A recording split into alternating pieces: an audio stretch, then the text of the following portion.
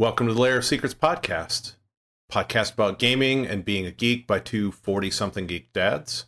I'm David Moore, and it's been a strange few weeks, and I'm not really sure who I am anymore. And I'm Ken Newquist. I'm a guy who loves a good, scary graphic novel, trying out new backpacking gadgets, and investigating small-town murder mysteries, including the disappearance of a co-host. So David, what have you been up to? Right. Yeah. So, speaking to your disappearance of a co-host, Brindlewood Bay. It's a game literally based on the idea of you're playing Murder, She Wrote, which was a TV series, I think, back in the 80s. That sounds right. We went for a while with Jessica Fletcher. She was a writer in the town, and she's ended up getting caught up in murder mysteries all the time. And so Brindlewood Bay, the designers of Brindlewood Bay, thought that was a cool concept, and went with the idea that you are a member of the Murder Mavens, and you are somehow brought into all of these murder mysteries in Brindlewood Bay, and you need to solve them. This isn't a spoiler, you all know as players and stuff when you're going into it, but there's a more sinister thing other than murder going on in Brindlewood Bay that is a kind of a supernatural element to it. There's a secret society that is trying to bring about the end of the world, or whatever their plans are. And as you play through multiple murder mysteries, you begin gathering more and more clues about this secret society, leading up to some sort of climactic confrontation. What may not have come across was when you're a member of the Murder Mavens, you're basically a group of women in their, I would say, 60s through 80s year old, and you're all part of a weekly book club. And you all read a particular series of mystery novels and are totally enthralled by those.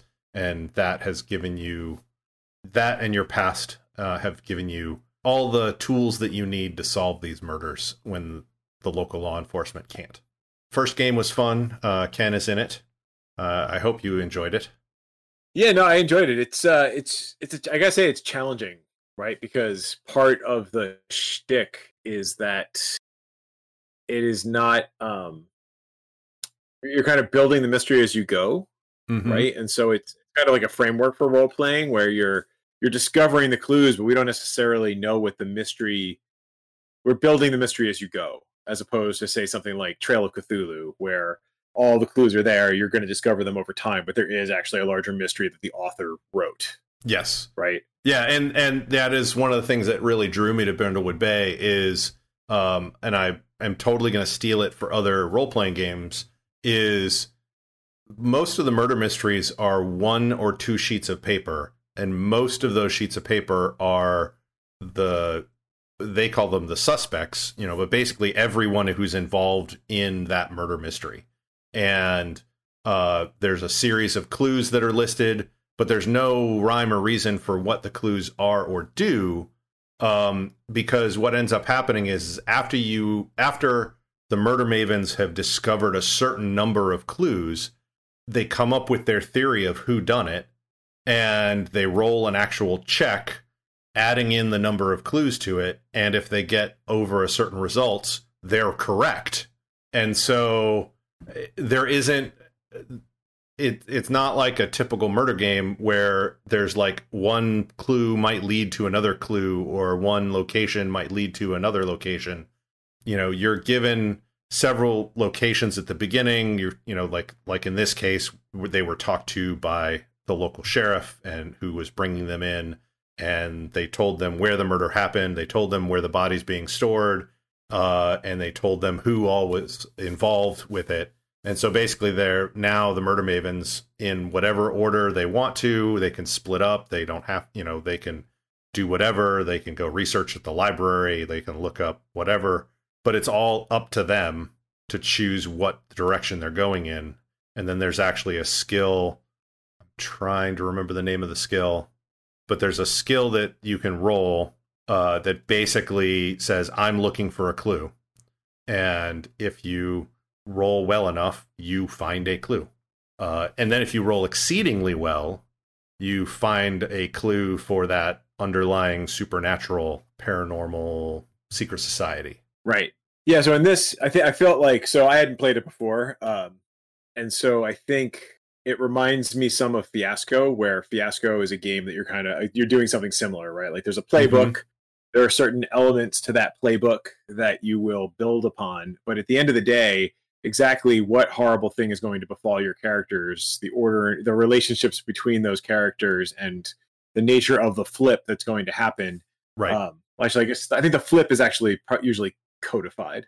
But in any case, Fiasco is very much about building it on the fly. And I think it puts you in an interesting headspace as a player, because we're used to having a lot more structure.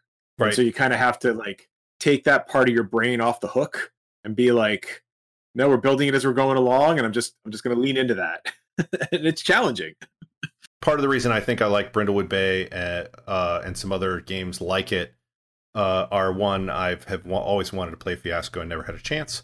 But I own it, read it, never had a chance to play it. But the other thing is like when you first get into role playing, you don't realize there's a plot. You don't realize necessarily that you're in a module. You're like, hey, I want to do this thing, and right. If you have a good GM, you can do that thing. Let me walk that back a little bit. If your GM is good thinking on their feet, yes, you can do that thing. Because there are plenty of GMs who are great, but won't necessarily be able to handle a curveball, or could handle a curveball 90% of the time, but you might be there that one day that they just can't handle a curveball. But that's what reminds me of like the early days of role playing for me, was a very loose framework, and the players drove what was happening. And that's always the game that I've liked to play. Brindlewood Bay, that was fun. And then my Sunday group, still having problems with meeting on Sundays in the summer. I'm hoping that once, now that school has started for everybody, and it's not as nice to go out to a beach or something like that, we'll have more games. I think the most frustrating part for me is, like this last Sunday, it was an hour before we were going to start, and I was like, hey, so are we gaming? And then it was like, yeah, I'm good. It's like, no, I'm not feeling so good. I'm going to have to call it. It's like, it's the last minute things. Yeah, you can feel the wheels starting to come off the bus. And you're like, well, no, we could do this with 3 tires. We can do it with 3 tires. Right. And then like the engine catches on fire, and you're like, no, I can still do it. It's okay. Yes. We just got to nurse her in. Yes. And then, yes, they start shooting at you, and then, the metaphor explodes, as does your campaign. So exactly. Yes. So hopefully next week, maybe. As I said, had to cancel this last Thursday because I had my second colonoscopy. I had one 5 years ago, and they found some stuff that was benign, and so they said, hey, go in again. And so found a couple pieces, a couple more things, and they snipped those out, and I'll get the results back on those in about 2 weeks. But I'm expecting those will hopefully be benign again. But they said if you start having the polyps, I'll just say it, if you start having the polyps, you will most likely continue to get polyps. But most people they really start screening for those at age 50. But I had noticed some things 5 years ago that made them say, hey, well, you should get one back then. And then, so now I'm on a regular five year schedule. So series of ongoing 5-year missions. Yes. I was prepping for that, and the prep for that is, you have to be empty. Let me just put it that way. Okay. And that wasn't so bad. That has never been bad in both of these times. But the stuff you have to drink, oh my gosh, tastes a little like NyQuil, like red NyQuil.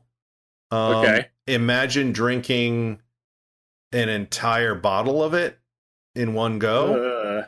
and then doing that the next morning again. So it had this really weird, horrible chemical saccharine taste. Since you do mix it with water, I highly suggest you refrigerate it, and then before you're going to have it for a couple hours at least, and then put ice in it. And so that, you don't, there's not really a smell to it that I really recognize, but you don't taste it as much. So that was good to know. Yeah. So in a couple of years, when you might go in for your first, you'll have all this advice ready. I'll have this bit of advice in the back of my head. But overall the procedure's fine. And it was pretty easy, and there's not a lot of recovery other than recovering from anesthetic afterward. Gotcha. Also, for last week, since we didn't meet last week, I totally messed up bullet journaling. You can't mess it up. Everybody just does it their own way. Well, my messing wrong answer. My messing it up was I didn't do the migration from August to September. I've since done most of it, I think. I need to look through it again. And that's the second part of where I've messed it up, is because I was teaching last week. I didn't bullet journal at all last week because I didn't have time in the morning, and in the evening I was already dead tired and basically just watched some TV. I didn't have a lot of things to do. So I'm getting back into it. I think tomorrow will be my first real official getting back into it thing. But I'm still enjoying it and doing well with it for the most part, I think. The one thing that I'm going to start doing with it is, it's really weird because it's only just this weekend that my wife and I started talking about it, but we're going to do a 5-year plan to buy a boat and start sailing the world, partially inspired by my friend Bob. He was part of Stargate Cafe, which is a podcast audio drama from years ago. He's bought an old 40-year-old boat and has been refurbishing it a little bit. And I talked to him again this weekend, and I was like, so is the invite to go visit and sail on the boat, still open, because we were thinking about doing it, but then COVID. Right. So we're like, so it's like, how about next year? He's like, yeah, but you might need to fly down to the Caribbean or the Bahamas and meet us, because evidently they're going to sail the boat out, Lake Erie, Lake Ontario, out through St. Lawrence Seaway, all the way down the eastern seaboard, and then tool around the Caribbean for a while. Wow. Yeah, so he's doing pretty well. He's not rich. That's not what I mean by doing well, but like he's got his plan for still working remotely, still having an income, and yet being in the Caribbean, hanging out on a boat, doing the stuff down there, and selling his house, getting a storage unit for maybe the stuff that they want to keep that they don't want to put on the boat, that sort of stuff. And it just sounds like a really cool situation. Wow. I told Erin about it, and she's always loved sailing, and she's like, that actually sounds really cool. And like when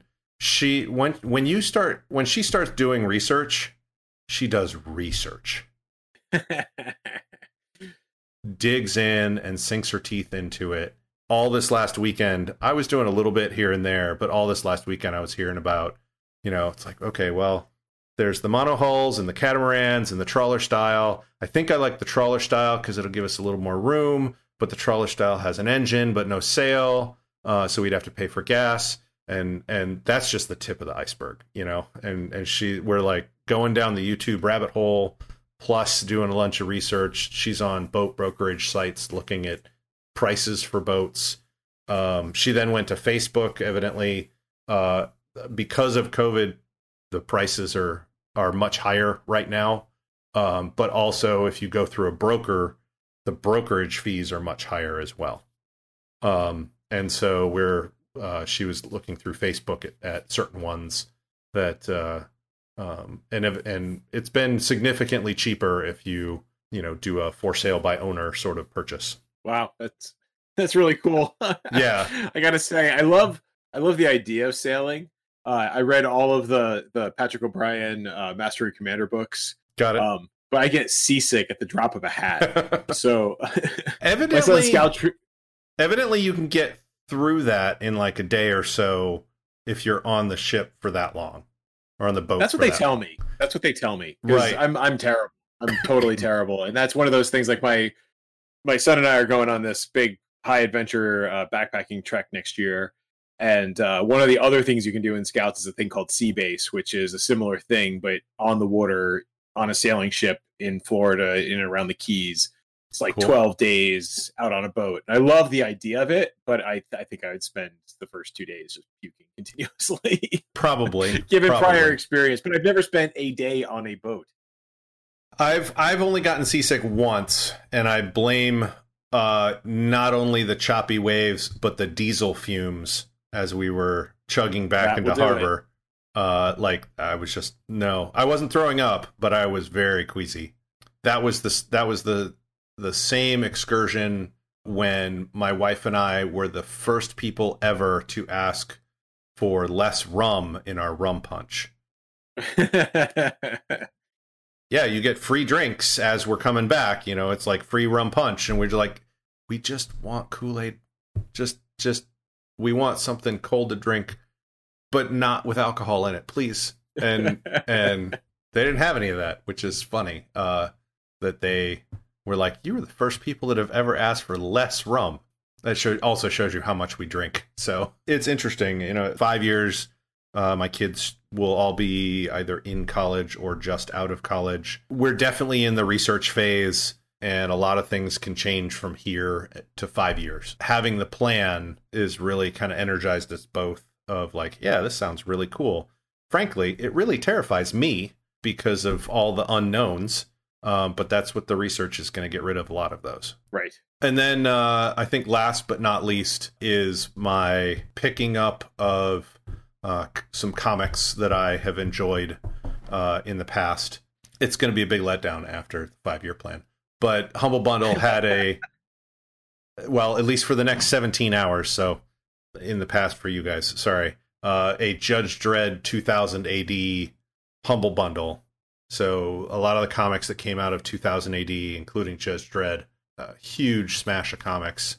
And I've really liked those for a long time. Have yet to really dig into those yet, though. How many comics are we talking here? Are they like, is this going to take you the next 5 years to read them? It might. Let's see. There's, so they've got Absalom, Halo Jones, Zenith, Brink, a bunch of Judge Dredd. Let's see. Let's do a quick count here. 39 comics, but the Judge Dredd ones they're Case Files books, so I think they're actually graphic novels. So there's like, So from what I can tell, there's like 29 graphic novels. I don't think they're individual. Yeah, so you'll be busy for a while. I'll probably be busy for a while. Some of them I might read, I might not read, but I'll at least give them a chance to. I'll look at them. At least to see if I want to read them. So yeah, that's where my fringe comics come in. Back when I was a Boy Scout, we used to pick up newspapers for recycling, and we'd drop them off the recycling plant, and then this was back in the day where they'd pay you by, I think it was by the ton of newspaper. So we had a bunch of pickup trucks, and then that would fund some of the Boy Scout. But the place that my dad and I would go to would be the local drugstore. And so we would get all of the old newspapers, because they just rip the title part off if the newspaper didn't sell, and send those back to get a refund. But that would also include all of the comic books that didn't sell, and a bunch of the magazines that didn't sell, one of which was Heavy Metal Magazine. Which is where Judge Dredd came, was printed in. And so, we'd pick those up, and I'd go through all the magazines and comics and stuff and read those. So it was a very cheap way to keep up with comics, but it also got me into more, less mainstream comics, like the stuff that came through Heavy Metal. It was a lot of fun. I don't know, when the first Judge Dredd movie with Sylvester Stallone came out, I was pretty pumped. I thought it was okay, but not really Judge Dredd. Yeah, I was going to say that was my understanding as well. Not having read a lot of Judge Dredd, but well, the thing is with Judge Dredd, the tone shifts wildly depending upon who's writing it and such. So some of it can be very cartoony, like the Sylvester Stallone Judge Dredd, but it can also be super duper serious, like the Carl Urban Judge Dredd. I was just going to say. And so having not read Judge Dredd, I can, most people going into either of those movies might be turned off from it. But if you're a fan, you're like, oh, this is like this series of comics, and it all fit in the comic book world of Judge Dredd. Yeah, so I'll be reading for a while. And if I don't get it done within 5 years, I'll have a lot of comics to read on the boat. Yeah, no kidding. Yeah. Wow, very cool. So speaking of boats, I have been on the water, just not on a very large watercraft. So, yeah, I was going to ask you what you were doing the last couple of weeks while I was doing all this crazy stuff. So I went on a 10-mile canoe trip on the Delaware River. Nice. Which is a fairly, compared to the Mississippi, it's a small river. But it's notable, right? Like it separates New Jersey from Pennsylvania. It goes all the way down to Delaware, at which point, Delaware and Philadelphia, where it starts to get very large once you get down by Philly. And so by us, we have this thing called the Delaware Water Gap National Recreation Area. And the story is kind of cool. Back in the mid-50s, there was a massive flood that came through, and it just completely drenched and submerged large chunks of New Jersey and Pennsylvania, including Easton. I think Easton was I'm going to get this wrong, but it was 18 feet underwater. I mean, we're talking, there were buildings that the high water mark was taller than me. So it's probably, maybe I'm exaggerating, but 12, we have a bridge that goes across the Delaware. That bridge broke because the water was hitting the bottom of the bridge. Right. And tore, the stress just ripped the bridge apart. Right. So that's a significant amount of water. So I may not be exaggerating. So anyway, we got a great plan because now you know why I'm terrified of sailing at this point, because water can be very terrifying. Water is a powerful thing. Don't mess with water. Right. And so that's what I try and teach my kids and the scouts we're with and everybody else. I think people underestimate the power of water, and it gets them into a lot of trouble. But in this case, in the 50s, we had a plan, and that plan was dam everything. Yep. Which is to say build a dam. And build a dam, were going to build levee, etc. Control everything. So they were gonna build a dam largely for flood control purposes, but also for hydroelectric generation for New York City. And so they condemned this massive swath of land on the New Jersey and Pennsylvania sides of the Delaware, up probably about an hour north of me. And so then, you get into the 60s, you get into the 70s, people start pushing back against this idea and saying, well, you know what, we don't actually want the dam. But the federal government had bought all this land, so they turned it into this national recreation area, which has been a great boon for our area because now it's a great place for hiking and camping. And the Appalachian Trail runs through the New Jersey side and a wee bit, I think, of the Pennsylvania side. It's a great place to go canoeing. So it's fairly mild rapids. So the Delaware, at least the section we were on, was class 1 rapids, which are really little ones, and ripples, which are below rapids. Right. I think on our particular, because we were canoeing in August, the river was pretty low, so I think we hit one set of true class 1 rapids, which was enough to swamp one of the canoes. So it's funny. I've gone canoeing many times in my life. I have never swamped a canoe. On this trip, we swamped 2 canoes, and so I got to discover exactly how hard it is to get water out of a canoe. It is not easy. The best way to swamp a canoe, don't pay attention to what you're doing. I'll just say that. We swamped ours, and we were talking with some friends. My wife and I, we're going, and we're getting really close to that. There was some branches just hanging over. They're not even hanging in the water, but they're hanging at human and canoe height. And we're like, okay, we gotta go out. And we had managed to, I think if we had another foot, we would have been fine before we got to it. But when we got to it, we were sideways, and a branch hit the port side, just the very top, which of course has the most leverage to just turn it sideways, and then all of a sudden you have a cup filling with water, and the whole thing fills, and we are out. Yeah, that was the only time I've swamped a canoe, but yeah, once it starts, you're there, you're not stopping it. Yeah, when I was a kid with my parents and my sister and I went canoeing on the Delaware. It was my first ever canoeing trip, and they approached the first set of rapids, and let's just say they perhaps were discussing their approach to the rapids more than they should have been, and perhaps should have been focusing a bit more on the actual getting through the rapids rather than debating the merits of different ways to go through. So we went sideways. Okay. We hit a big rock in the middle of the river, and then the canoe flips. Yep. And so then the canoe wraps around the rock because it was actually an aluminum canoe.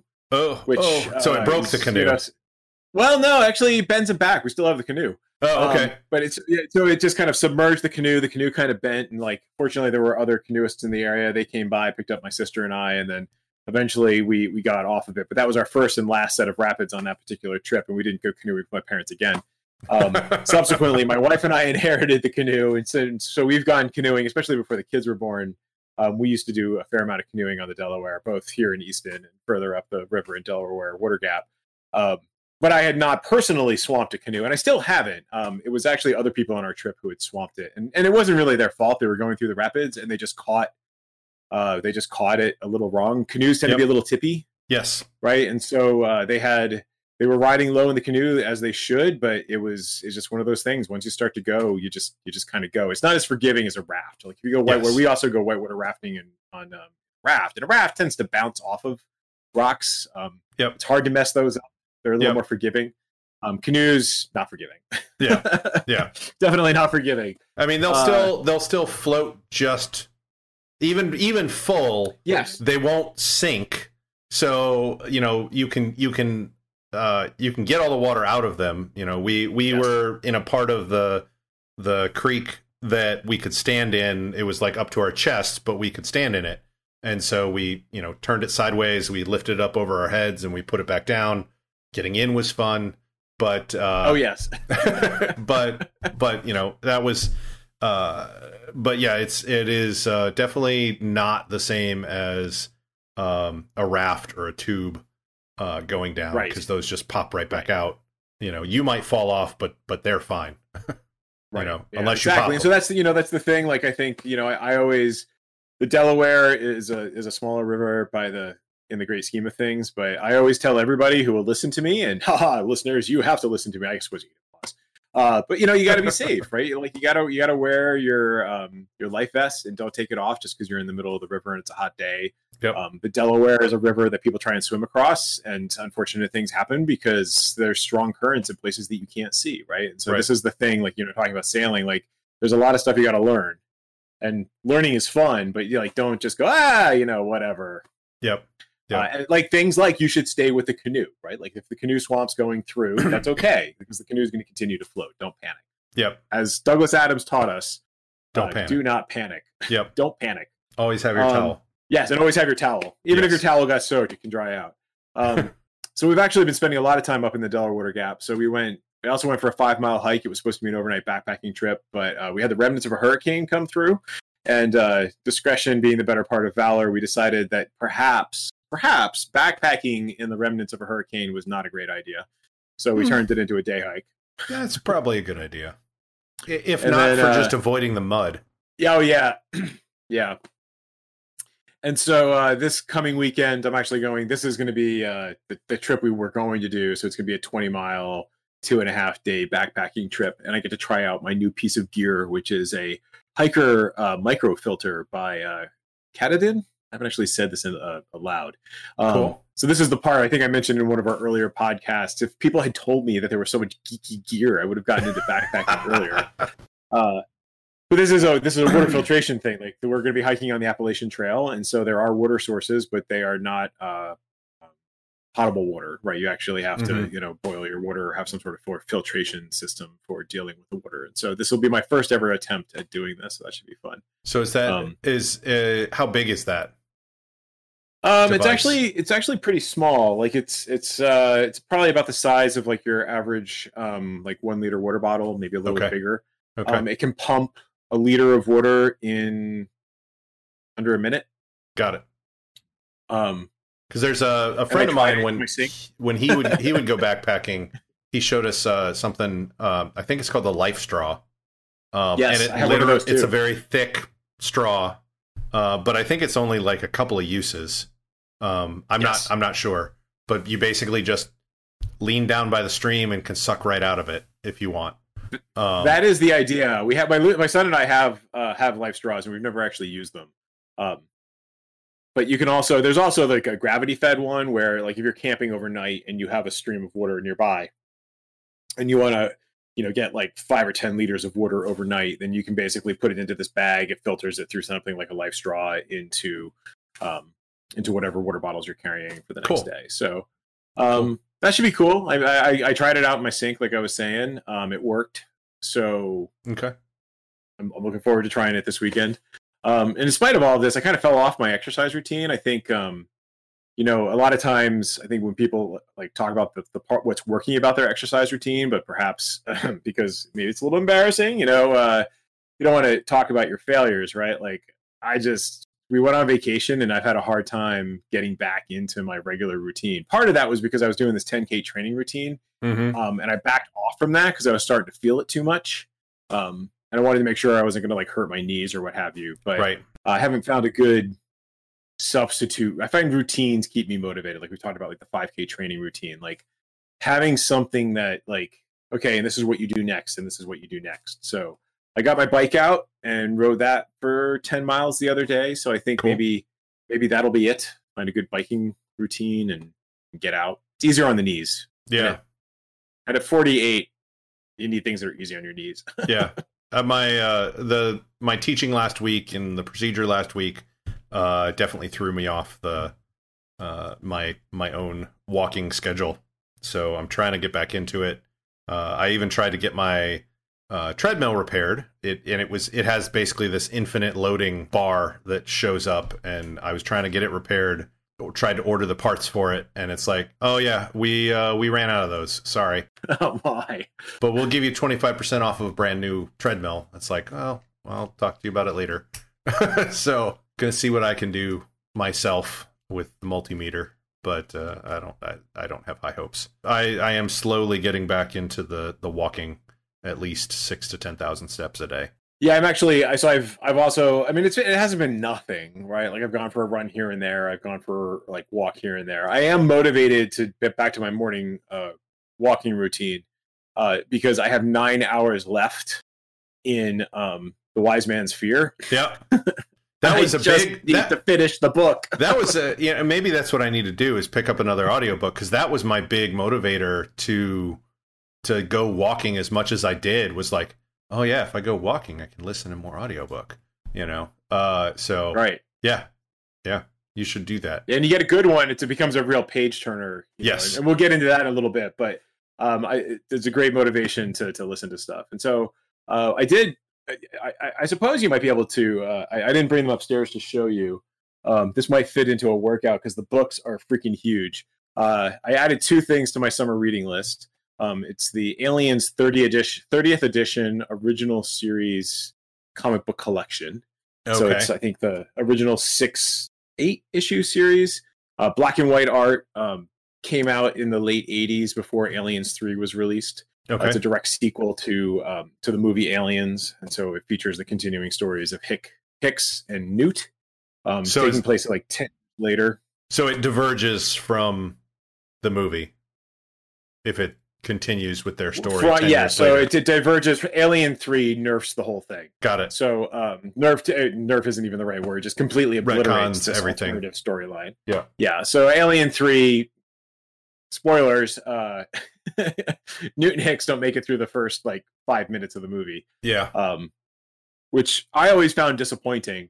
I think I may have actually, I'm trying to remember the right order in which I discovered these, because this was when I was first getting into comic books. And so I think I probably read the comics first. And so that was a disappointment for me. For Aliens 3 was disappointing for me for a variety of reasons. But in any case, they released this in kind of like a prestige format. It is just a huge, big, beautiful book. It's nice and thick, and the artwork is just truly fantastic. I mean, it's this beautiful black and white art. I was always partial to black and white art myself, and so that was really cool. And then I picked up the second one, which collects the follow-up series, Nightmare Asylum and Earth War, which are the ongoing adventures, and Ripley shows up at some point. And that's in color, but it's a similar, like, nice, thick, heavy book. So cool. Those are pretty good. And I think so. Then the other thing that's really nice about them is, as we said, originally these were the stories of Hicks and Newt, 10 years after, approximately, I'm guessing here, the events of Aliens. When Alien 3 was released, they decided, rather than kind of doing the whole like legacy thing or alternative history or whatever, they tried to retrofit it into the larger canon of Aliens. So they renamed, I wrote this down, Newt became Billy and Hicks becomes Wilkes. So they redid the comic books, or when they reissued it, they changed all the names. Okay, so these are basically all of the reprints, totally different people. Right. Okay. Except, they have the whole like it is strongly implied they have a very similar backstory to what we saw in Aliens, right? But they changed the names, right? Except for Ripley. I think Ripley was always Ripley, but Newt and Hicks, which, I mean, the whole storylines, they don't even they don't really converge all that well with the whole larger alien mythos. It was a bad idea back then, but I'm happy to say that they fixed it. And so for these reissues, they have gone back to the original names, which is great, because then you don't have to constantly be translating them in your head, as you're reading through the book. Right. So yeah, that was a business decision that was not well thought out, I think, is what it sounds like. Because if they're trying to fit it into the canon with the air quotes, where are they going to fit it in? So if it's 10 years after Aliens, but then Alien 3 has happened, but that means Ripley's dead until Alien 4. So how does that fit in at all? It doesn't. It's just a completely 20th Century Fox nonsense, right? Yeah. So really not knowing how to manage a franchise is really what it comes down to. But, now Disney owns Aliens, which is... Really? Does that make the Alien Oh, that's Queen, true. 20th like Century Alien Fox. Princess? Oh, wow. A Disney princess? Oh, wow. I have to tell my wife.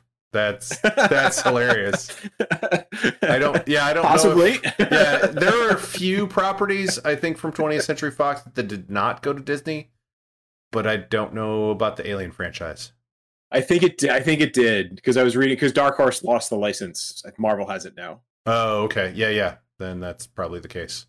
I think Predator went as well. So, but in any case, I mean, it's a good story. It might hit a little too close to home. There's a lot of conversation about infection and how people and civilization reacts to the spread of infection, and what happens when you can't contain infection. So obviously, this may not be what you're interested in reading during the COVID times. But if you're an Alien fan and you want to go back to see what an Aliens that could have been, I would recommend picking it up.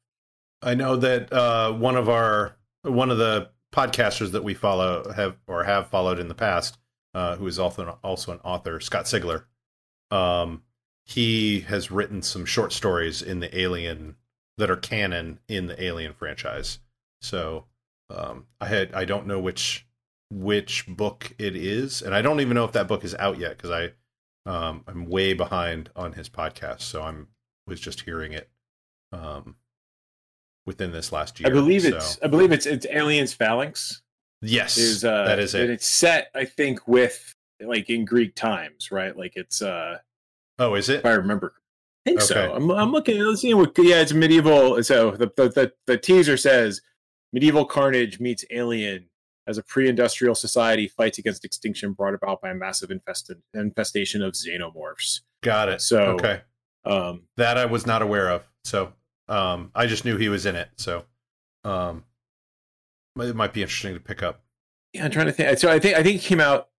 Oh yeah, it came out earlier this year. It came out just before COVID, February 2020. Oh, okay.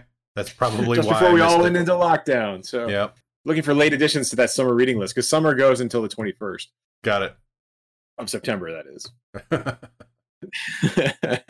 So talking about books, we thought we would talk a little bit about how we like to read books. Yep.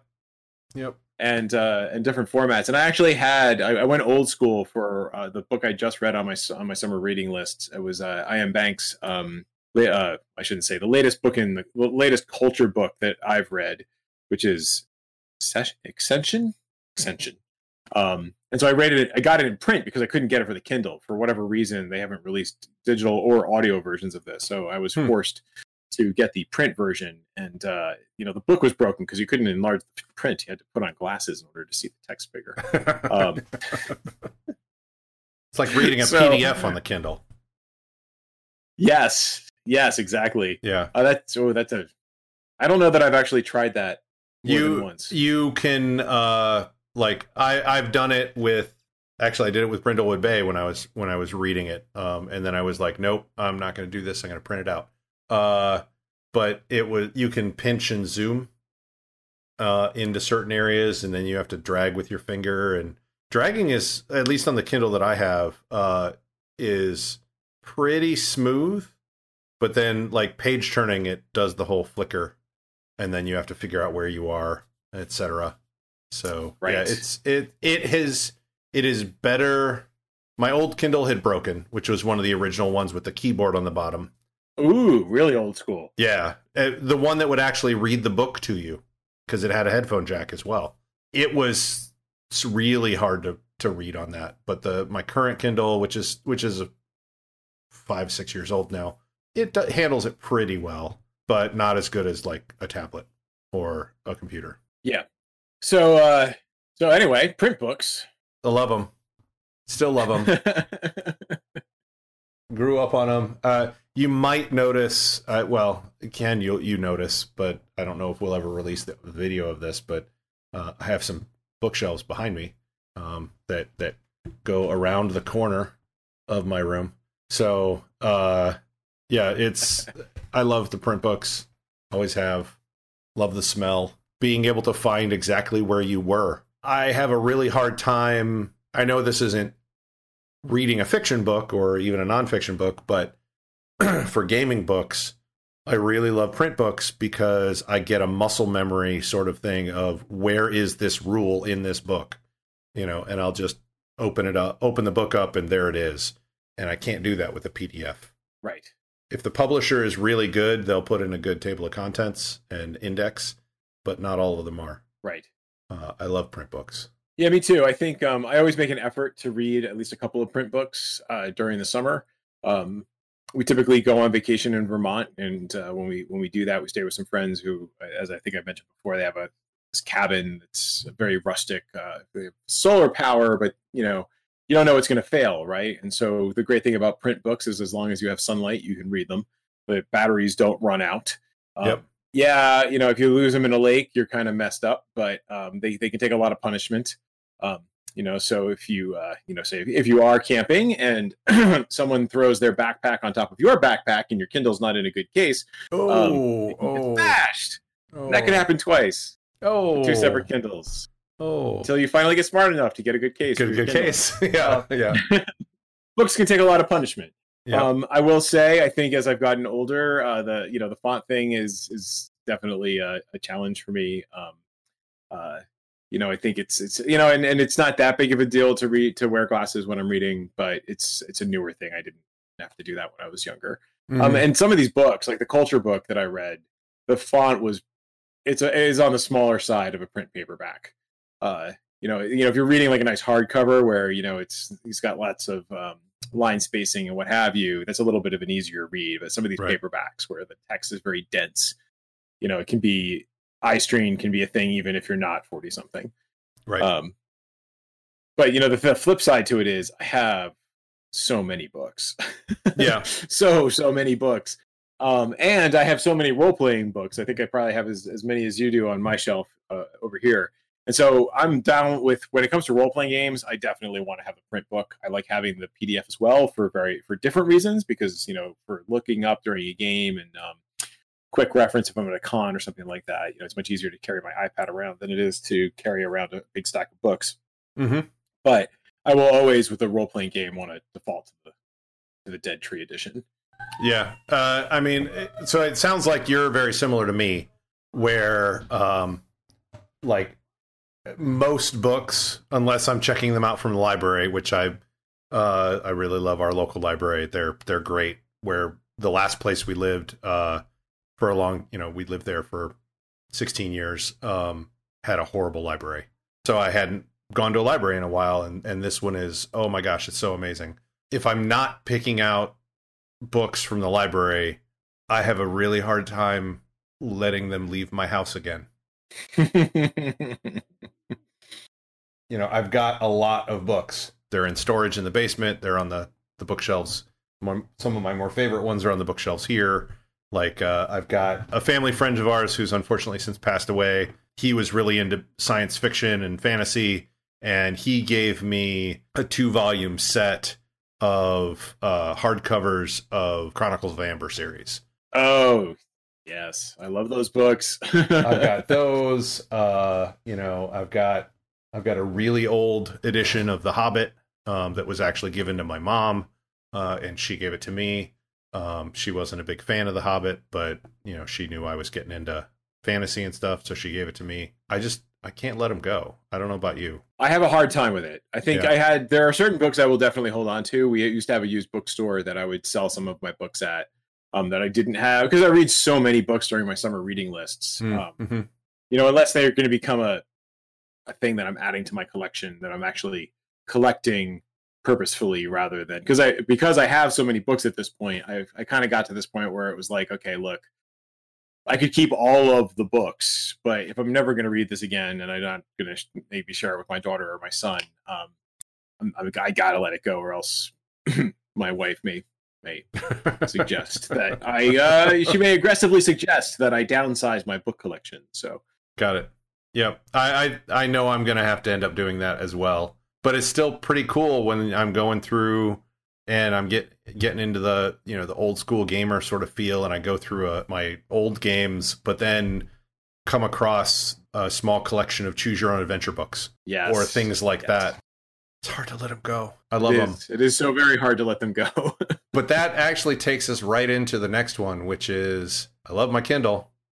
I really love the e-reader for certain books, because you have it. They're all there. And even if they're not downloaded, as long as you get Wi-Fi, they're still available. I mean, if someone breaks your Kindle by throwing stuff onto your backpack when it's not in a good case, you still don't lose the books. You just have to get a new device to read them on, which can be expensive. I like the Kindle for some of that stuff. It doesn't have the tactile feel of a paperback or a hardback, but having an integrated book light is really nice too. Yeah. So I have the Kindle Paperwhite. That was the one I had upgraded to a couple years ago, broke twice, and now I think I'm on my third one at this point, which is, folks, make sure you have a good cover. Yeah. On the plus side, they give you a discount for upgrading your Kindle, if you break it soon enough. Yeah, it's worth the $15 or $20 for a good cover. Indeed. And so it's light. I mean, some of the books I read are pretty heavy. I got one for my son as well. He's been reading the the Stormlight Archives books by Brandon Sanderson, and these are 1,200 page books. I mean, this is a significant tome, right? And so him taking that to school every day, that's a pretty heavy book. Although I think he actually had to. I don't. There's a reason why my right shoulder slopes down more than my left shoulder, is because of all the books in that backpack. So exactly. So I think he ended up taking lighter print books to school and reading the heavier books on his Kindle at home. But we talked about this, like he liked reading his Kindle because he likes to read on his back. And the heavy books, he kept hitting himself in the face with the book, right? So. These are the occupational hazards. Like reading for so long that you're going to sleep, and then the whole book falls on your face. Bonk. Okay, got it. The Sanderson book to the face is not. That's pretty heavy. Nice, yeah, pretty heavy.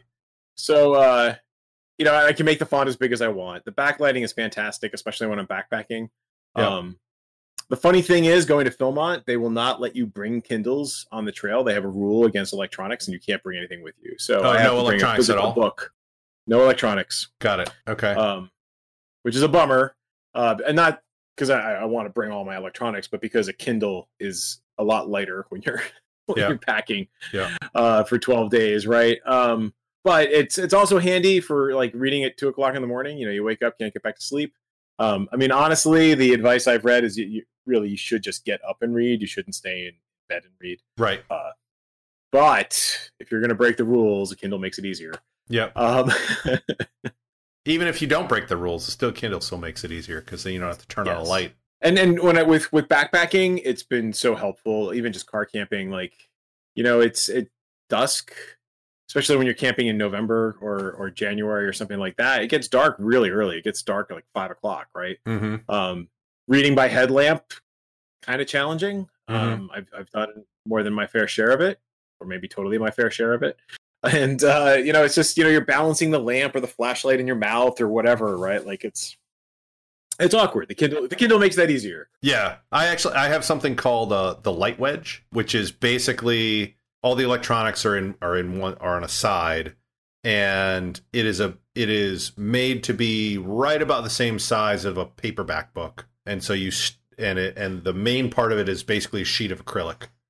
And you put it in there, and the acrylic's clear, but the edges of the acrylic are frosted.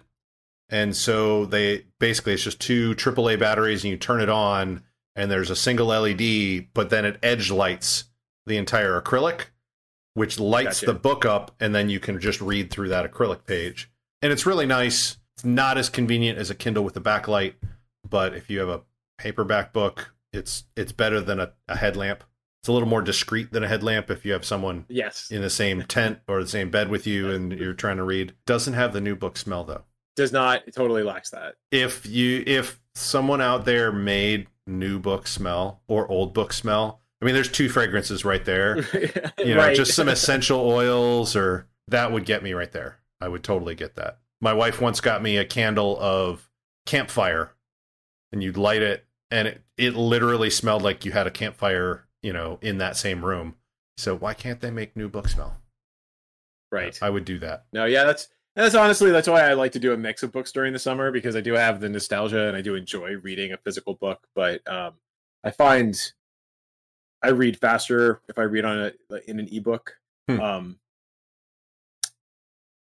Not exactly sure why, but I just kind of blow through them.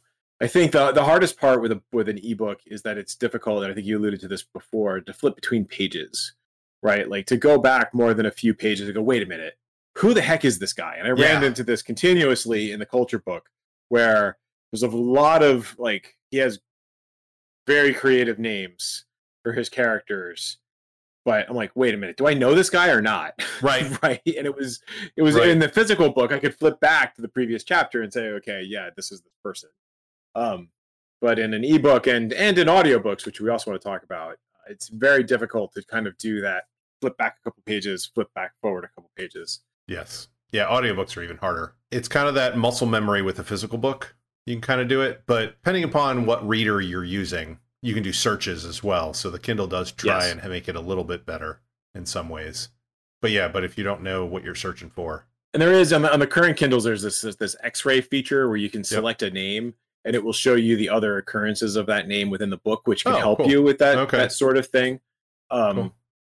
Doesn't always work, especially if it's kind of like a common name that it has issues with, or a common term that is being used. Like, obviously, the culture, it's going to go, I don't know exactly what you're talking about.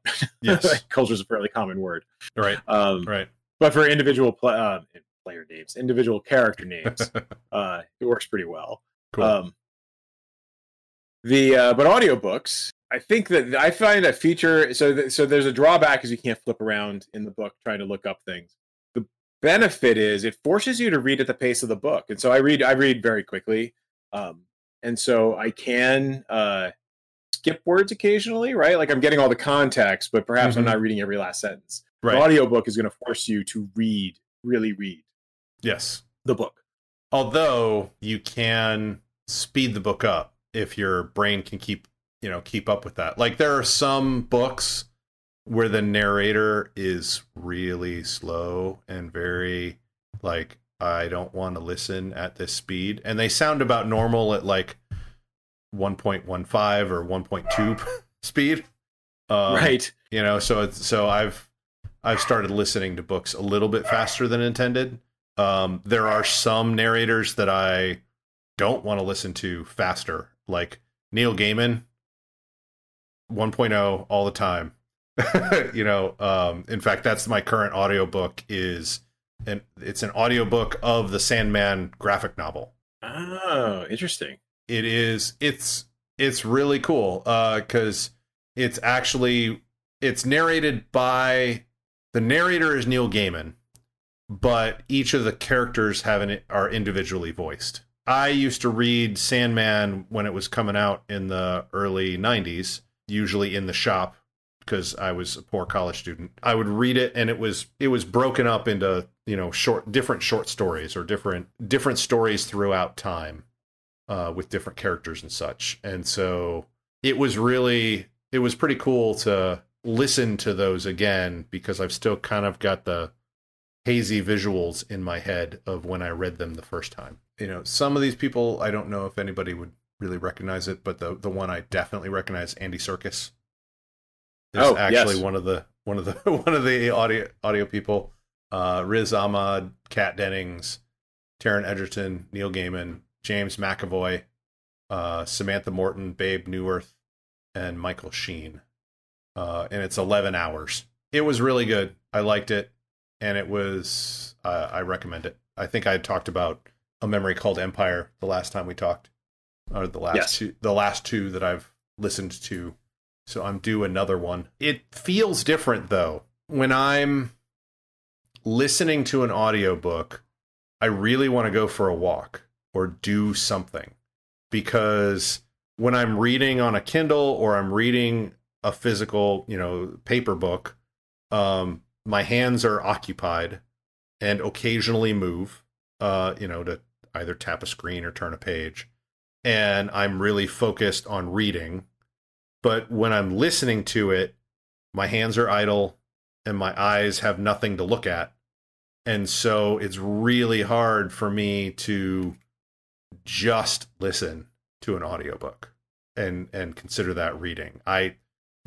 When I'm listening to the audiobook and I'm walking, perfectly fine.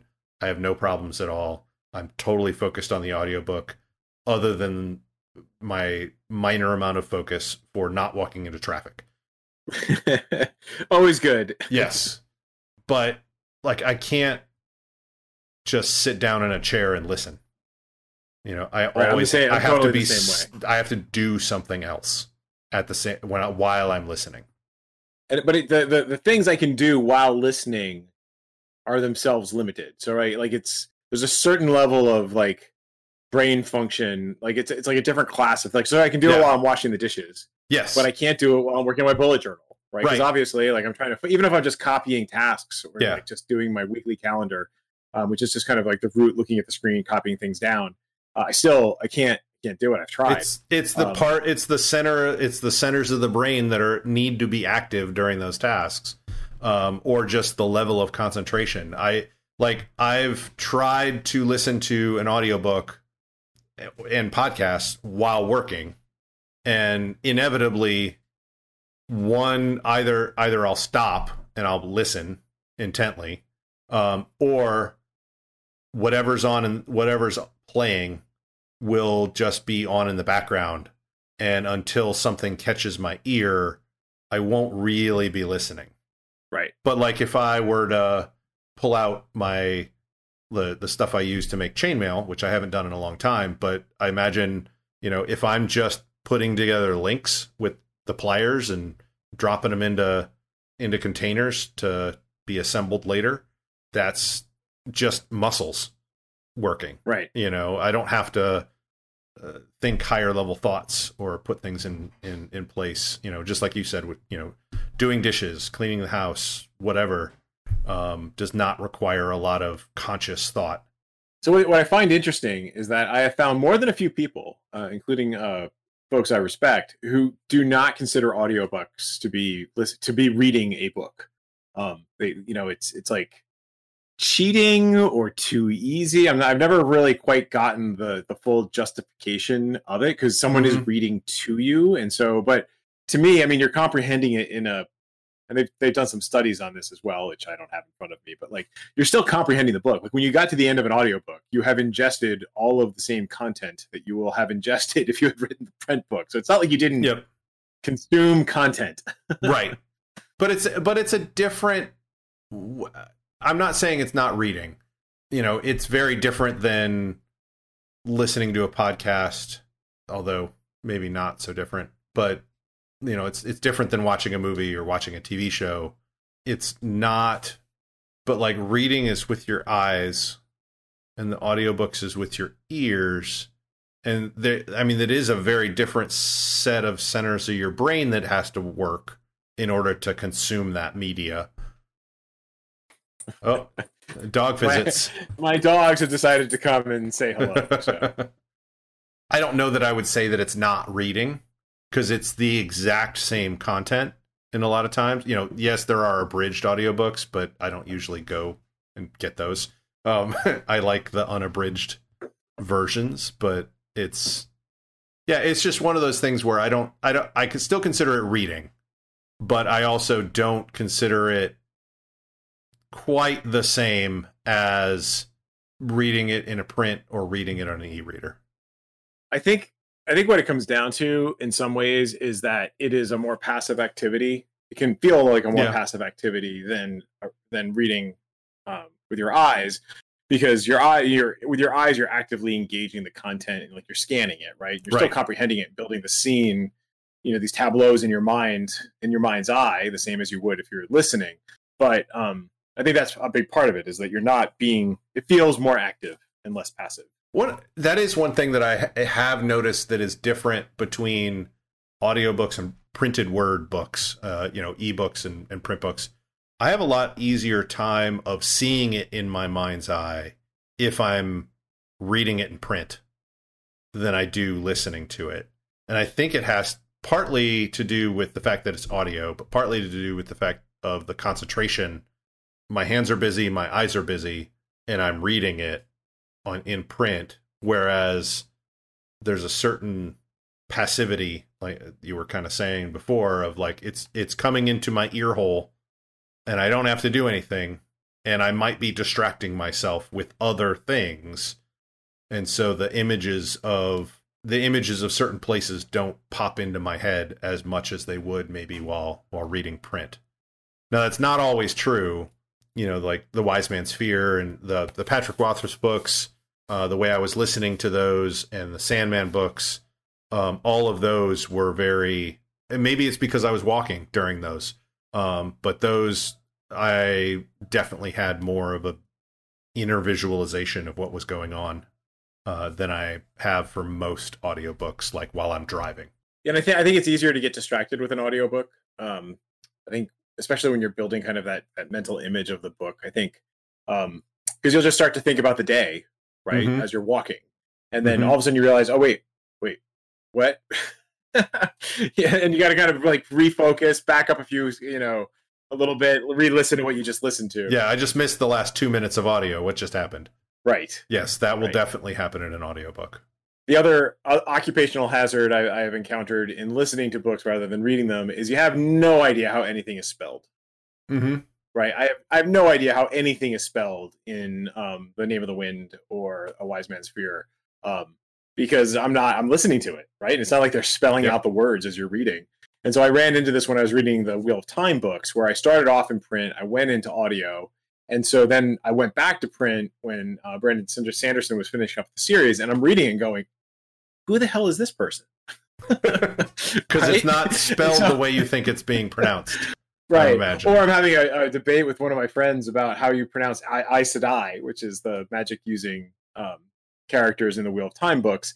And he's like, that's not how you say it. I'm like, well, that's how like the, 200 hours worth of audiobook that I listened to pronounced it. I'm going with Aes Sedai.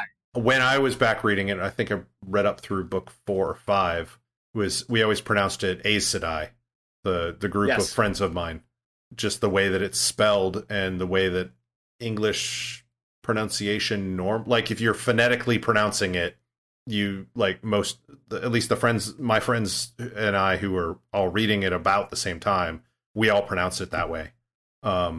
So but maybe that's not the way it's supposed to be pronounced. And I have the opposite problem in print, where I'm terrible at sounding things out phonetically. I literally can remember ignoring those classes in middle school in favor of drawing space battles on my desktop. I can remember like second and third grade, the teacher talking about how to sound things out phonetically and me being, I will never need to know this. Little did you know. Little did I know, right? Like, you know, it's all well and good when you're just reading the book yourself, but when you actually want to talk to someone about another character, it helps to know actually how to pronounce the words, right? So, right. 30, 40 years on, I will admit that I was wrong. Like the movie Willow. I got the novelization of the movie. And in the movie it's one of the females is Sorsha. But it's a very I think Irish name. And if you read it, if you had read it first and didn't know about that sort of pronunciation, I would not have pronounced that spelling. I would not have pronounced Sorsha. You know, so it's like, yeah, there's pronunciations like that all over the place that just don't quite fit English pronunciation guides. Right. Yeah. So yeah, it's the opposite with audiobooks is you know how everything's pronounced, but you don't know how anything's spelled. So right. So these are the dangers of reading books. So yes. I mean, at the end of the day, I'm not going to pick one over the others to read for the end of time. I think they each have their own benefits and their strengths.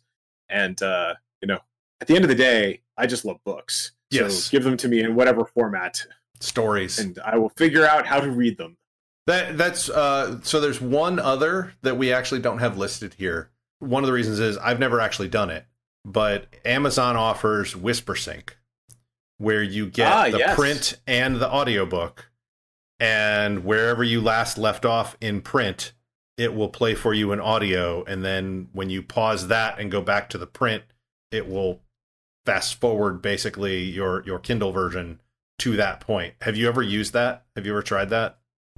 No, I have not, but I was sorely tempted to with The Wise Man's Fear because this is consumed most of because it's a 44-hour book, 42 hours and 55-minute book.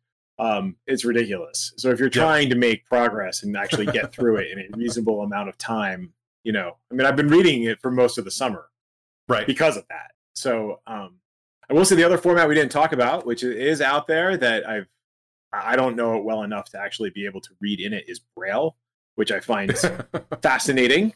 Yes. You know, we encounter it in terms of like, because we raise seeing eye dogs, you know, we've know blind folks and they'll talk about reading with Braille and the skill of reading with Braille. And it fascinates me. I'd love to learn it at some point. It's not a skill I imagine I'll need to use all that much, but who knows? Life takes strange turns. But the idea of reading by scanning bumps on a page. Yeah. And the technology has gotten to the point now where you have like the transforming blocks, which will actually reshape. Yes. To create the little dots that you need to read the Braille. I'm sure there's a technical term for those. But the idea that you could actually read at speed or close to speed in that case is kind of fascinating. Yeah. I haven't added any Braille books to my summer reading list. Yeah. Years ago, my mom was a computer science professor. And so I would come in sometimes and help tutor like the beginning computer science people who had not had any programming experience and were just getting into computer science. And one of the people that I helped out was a blind student of hers who was learning computer programming. And so we sat down on a terminal, a Unix terminal. The keyboard had Braille on it. And so he could type.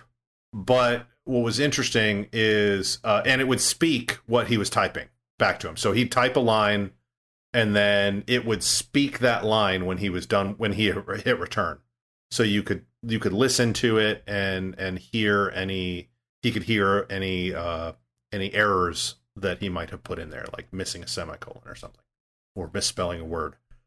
Luckily, these were not very complex programs because so he had to learn how to do that, but I also had to learn how to do that because the monitor was broken on that machine. And they're like, we don't have to fix this monitor because this is for all the blind students. Why would we need a working monitor on this terminal that's for blind students? And so here I was, he and I would both listen to the code, and he and I would try and figure out where the syntax error is, if there was one, before he continued on to the next line. And that was 30 years ago, probably. So I'm hoping things are much better now, in terms of that. Like having that shifting blocks way to read books, you can probably read code that way too. Right. Which would be pretty darn cool to be able to do that as well. So you wouldn't even need a monitor at that point either.